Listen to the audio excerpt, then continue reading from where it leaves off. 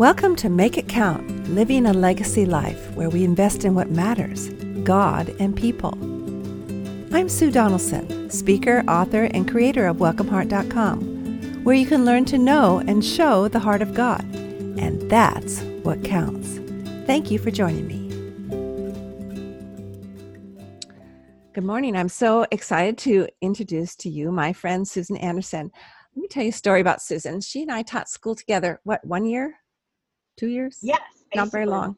Years ago, and she was married to Darlene Glenn, and we always went over to her house, and we loved her. And then they moved out of state, and maybe the next time I saw her, I don't know, maybe 10 years later, maybe once or twice in between, but maybe the next time I saw her was many years ago. I got married late. You probably know this if you've heard me at all. At age 35, and I was standing in the lobby of the church waiting for them to open the doors for me to walk down the aisle. Finally, my mother was going, yes, finally. And I looked through those little windows, postcard-sized windows through the doors, and there was Susan Anderson she was sitting towards the back, and she turned around and waved, and I was like floored. She came all the way from Washington State for my wedding. And oh my goodness, you are just going to love her. So I'll stop talking. Susan, tell us a little bit about your family and what you like to do and how you serve God. Oh, wow. Okay, so a little bit about my family. I've been married 46 years. Oh my gosh, you must be old. To that Darlene Glenn that you mentioned. Yes. I was 12 when I got married. Of course. We have 4 sons who are now all adults. 3 are married, and they have blessed us with 7 grandchildren. So right now, at this point in my life, a lot of time is actually taken up with family. And that's been really fun because I don't feel like I'm constantly having to balance things as much. But as far as, here's a quick rundown. Met you when I was teaching high school. I had taught elementary and junior high before that. And then having kids, I'm not a person who could do both of those things at the same time. So I began volunteering in the schools, which took me to being the volunteer coordinator at the elementary school where our boys attended, which took me about 15 years later to Russia to teach a class at a university in Kazan on volunteering and how you set up a volunteer program, how do you work with volunteers. Who would have known that God would stretch that time of volunteering to use that like that. How long were you there in Russia? I made 2 trips in there twice. Okay. And did you go by yourself or with a team? No, I went with a team. Okay. I went with a team, and we were teaching at a newly formed psychology, actually it was a sociology department that was newly formed within that university. When communism fell, they had to take over social services, and they did not know how to do that. So I went with a team, but yeah, so my first love, though, has always been teaching Bible classes. So God has allowed me to continue doing that the whole time the boys were growing up in various capacities. And then 10 years ago, I took a class in how to teach English to second language learners, not knowing what I would even do with it. But I had the opportunity, and I thought, wow, that sounds like fun. Why did you choose that? Because I would never do that. I know a little bit about ESL, but not enough to want to jump in. So you just went in saying this would be fun, or did you really think you'd be good at it just because you're a teacher, or are you like foreigners or what? That's really funny because we were literally sitting in church one Sunday morning, and we had a missionary speaker talking about how they needed people to teach ESL. And it was just, I had been a few trips into both Russia and Moldova teaching Bible. And my husband was the one that hit me, and he says, there you go. That was the farthest thing from my mind, was going to another country to teach English. But literally within a month of that happening in the church pew, I had the opportunity to take a class that would be convenient and close by, and in specifically teaching ESL, getting a certificate to do it. And was it for a Christian organization or just a regular ESL certification? It was a regular ESL certification through a Seattle school, through a Seattle junior college. I just want to add this little point here for those of us who are older listening, that God will change our career path at any age. I'm not going to ask how old you were 10 years ago, but and that we get so much delight out of being so flexible in God's hands. And also for the younger people thinking, oh, am I going to be a teacher the rest of my life, or I'm going to be this? No, you're not. God changes our path as long as we're listening and seeking, wouldn't you say? Yes, absolutely. And the most fun, adventurous things, if you're inclined to do that. I mean, look at you, went to South America to teach. That was a long time ago. That was a long time ago, but still, if we're open, God never quits using us. Mm-hmm. So, okay, the most fun thing, and then I'll stop.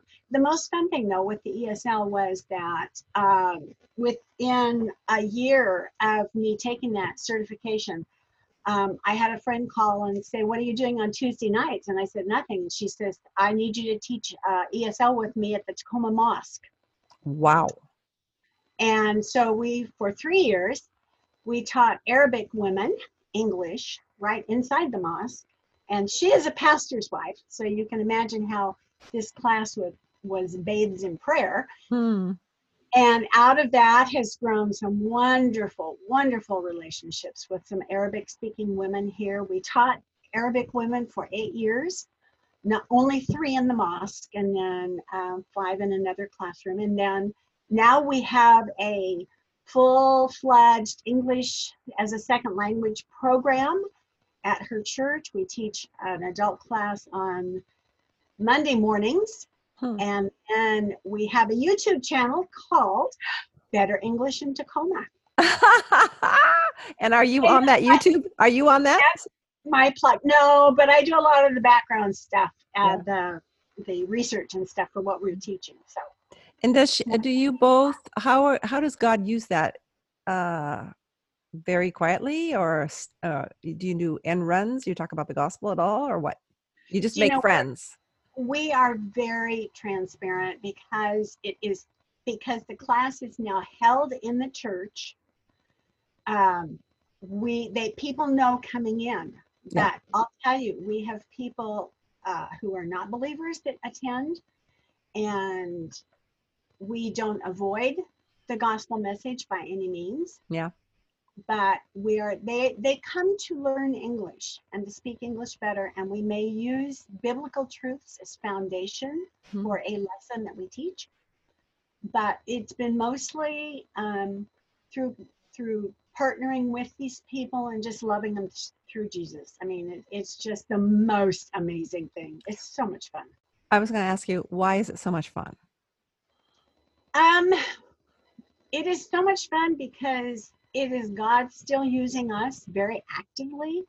It is fun because he brings the world to our doorstep, and the things that I have learned about other countries and other people, things that I've experienced. Oh my goodness, you should be there on Monday mornings when we have potluck.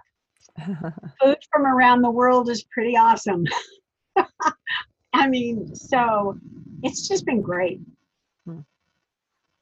And so would you say, moving into legacy, what legacy do you want to pass down to those who know you and love you?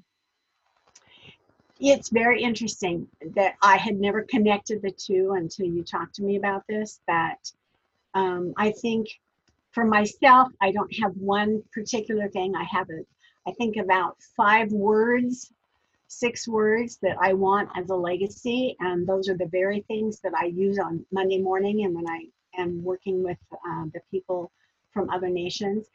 And that is laughter and respect. I want people to think of me as being a safe haven, and I want them to sense the peace and the joy I have in my life. And how do you go about sharing those things? Well, I think those are things you see. I think that those are things that other people see in you. Okay. Laughter with my, okay, so first with my family, because my boys have seen me through the best and the worst of times. And so what I have had to do is work at some of those areas. Laughter I've had to work at. But with working with them, I have to remember that they're adults now, and that there are not many clones of myself or my husband. And as much as they would be better off if they did. Yeah. So the respect thing is I have to respect them. We laid a foundation. As adults, they have chosen their own priorities that they want for their homes and their families. And they may have been different than mine, but I need to respect them as well. I need to acknowledge who they are as adults and the temperaments that God has given them, and that they are different from me. And I don't mean that negatively at all. I just mean, and as they've matured, they have adopted different things in their lives. Mm-hmm. And so we have a real good mutual respect for one another. And when did you realize that respect was so key? Was there a time, like, not that you have to tell us a specific story, but was there something in your life where you said, you know what, I need to respect them no matter what, even though they aren't clones of me and Glenn, and they should be? I think especially, I think part of it comes from being a classroom teacher. You realize it's so essential that respecting, our kids went to a very multicultural, multi-ethnic elementary school, and well, actually all the schools. And just learning to accept the other children, knowing that they don't grow up at home like the home that we had established. Mm-hmm.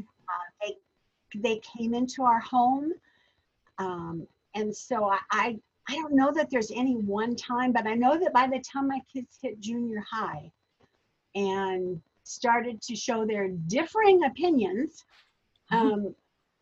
we always had a rule. It was that you may say anything you'd like to me, but you better do it respectfully. And therefore, I had to do the same thing to them. Mm-hmm. And I didn't always succeed, but God was great. Yeah, God. And also when I don't succeed, because I still can get hot and bothered, I have to immediately ask forgiveness. And I think maybe that shows the grace of God more than any Bible story I could have taught my kid. Absolutely. Absolutely. There have been times as adults with our kids when we have felt maybe we needed to clear the air about some things. Maybe they were having struggles, and we would say to them, I have said to all of my sons, is there anything unresolved that you have with me that needs to be addressed? And they have all said no. Praise God, they have all said no. But I think that's because we tried to establish that when they were younger. The idea of respecting them as they are God's people. They are not mine. Mm-hmm. They are the young men that God gave to my care, and so I needed to acknowledge that. So that was it. And then from the very, very beginning of them being raised, the idea that they could tell us anything, that we would be safe, we would not talk about them to their siblings, we would not talk about them to other people if they ask us not to. And that is one of the things, Sue, honestly, that has probably been the best in my life, as far as knowing that was something that a character trait God wanted to develop in me, is the idea that somebody can give me a confidence or tell me something in confidence, and the only person I will share that with is God. Mm-hmm. And I think it automatically builds trust. Mm-hmm. I think that's a huge legacy. Yeah, so that's been my kids will say, so Mom, don't put this on your blog. Exactly. Say, okay, not that you read it, but okay.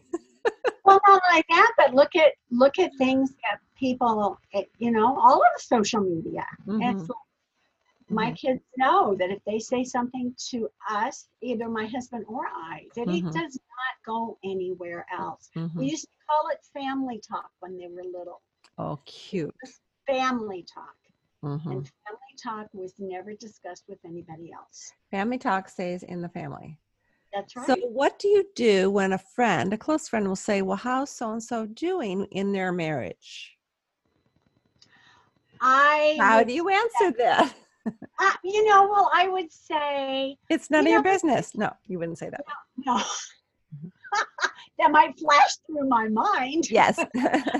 Well, I would probably say, you know what, they've shared some things with me and they're going through a tough time.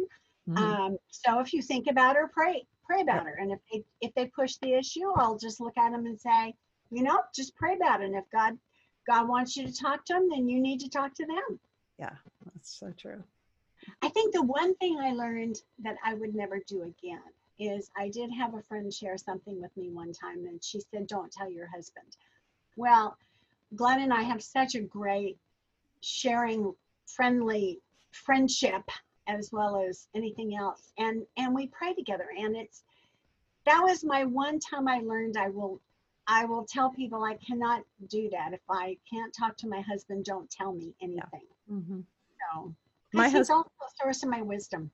Well, my husband has the gift of discernment, and he also has the gift of confidence. Yeah, as a medical doctor. So I will tell, if someone says, don't tell anybody, I go, well, I will tell Mark. So is that okay? They go, oh yeah, we know he's a steel trap. And Mark has also said to me, how do you find out these things about people? I go, well, I ask questions and they tell me. That's the way women are. So, but really to safeguard our children, I think that can be a struggle. It could be a struggle for me. And I think you've been a wonderful example that the fact that your boys still share with you. I'm grateful that when my kids share something with me, and when they don't, then I think, okay, that's all right. It's a need to know basis, because God knows. God knows. Exactly. And exactly. He's the only one who can actually do anything about our problems. So he's the main one to talk to. Absolutely. The next question is, how are you currently passing down this legacy, a legacy of respect, legacy of peace and serenity based on God's trusting God? But how are you actually passing down that legacy? Do you have any thoughts on that? How do I pass that down? You know what? I think one thing is I keep it at the forefront of my mind all the time. All the time. And it's not something I'm thinking about as far as with just my family or my friends, or on Monday mornings when I'm teaching the ESL class. I want anytime we are anywhere, any place, anytime our bodies physically occupy space, we're leaving something behind us when we leave. And so it doesn't matter where I am, if I'm in an office, if I'm talking to a receptionist, if I'm at the grocery store, if I am just interacting in line with another, customer in line. At the forefront of my mind is, what do I want them to sense when I leave? And I want them to know that I'm a person who knows peace and joy and laughter. And that there is, they don't have to worry about, I should have never told that lady in line what I just said about my husband. Something like that. I think that we just need to remember all the time, because I'm a Christian, because I am a Christ follower, that is also always at the forefront of my mind. I don't have to tell anybody anything if they sense in me a peace and a joy and a desire to laugh. They know that. And if they ask, it automatically opens the door to talk. I was recently writing an article, and I thought about our mission statement, which is kind of our legacy. And I thought, I don't think as believers we need to wear a t-shirt that says I'm a believer. Our lives should show it. And There is, I don't know if it's a fine line, but sometimes I question, do I only show it? Do I ever tell who Jesus is to somebody else? It's easier to think, well, I'm a good person and I give them brownies when they need it or even when they don't. So is that enough? So I think that's a conversation between me and God. But do you ever have those thoughts? I do. I have that thought often. And a couple of things that come to mind when you say that is, one, I always ask the Holy Spirit if I'm supposed to speak up, that he'll make that conversation possible. But I also always remember that Jesus said that his disciples were going to be known by their love for one another. And our world is so lacking genuine love and joy and peace, that I can't tell you how many times that has come up in the conversation, just because I do not worry anymore. I am not fearful. I am not concerned about what is going to happen tomorrow. And it's so unusual in this day and age that people are just, it's kind of like they are taken aback That's so true. by the fact that if I say I'm not concerned, I'm not concerned about that. Tell me two things before I go on. You said at the very beginning of this section, keep it forefront of my mind. What define it? Oh, laughter and peace and joy and a safe haven. All those words. Those words Okay. that are respectful. Mm-hmm. I try to keep those thoughts. And when you say I'm not worried anymore, was there a time when you were worried? Oh, I was scared of my own shadow. When? I was, my whole life. Life. When did it change? It changed when my husband, when my husband moved me to Tacoma away from all my family, who would have been my support system. And he ended up in a job where he traveled.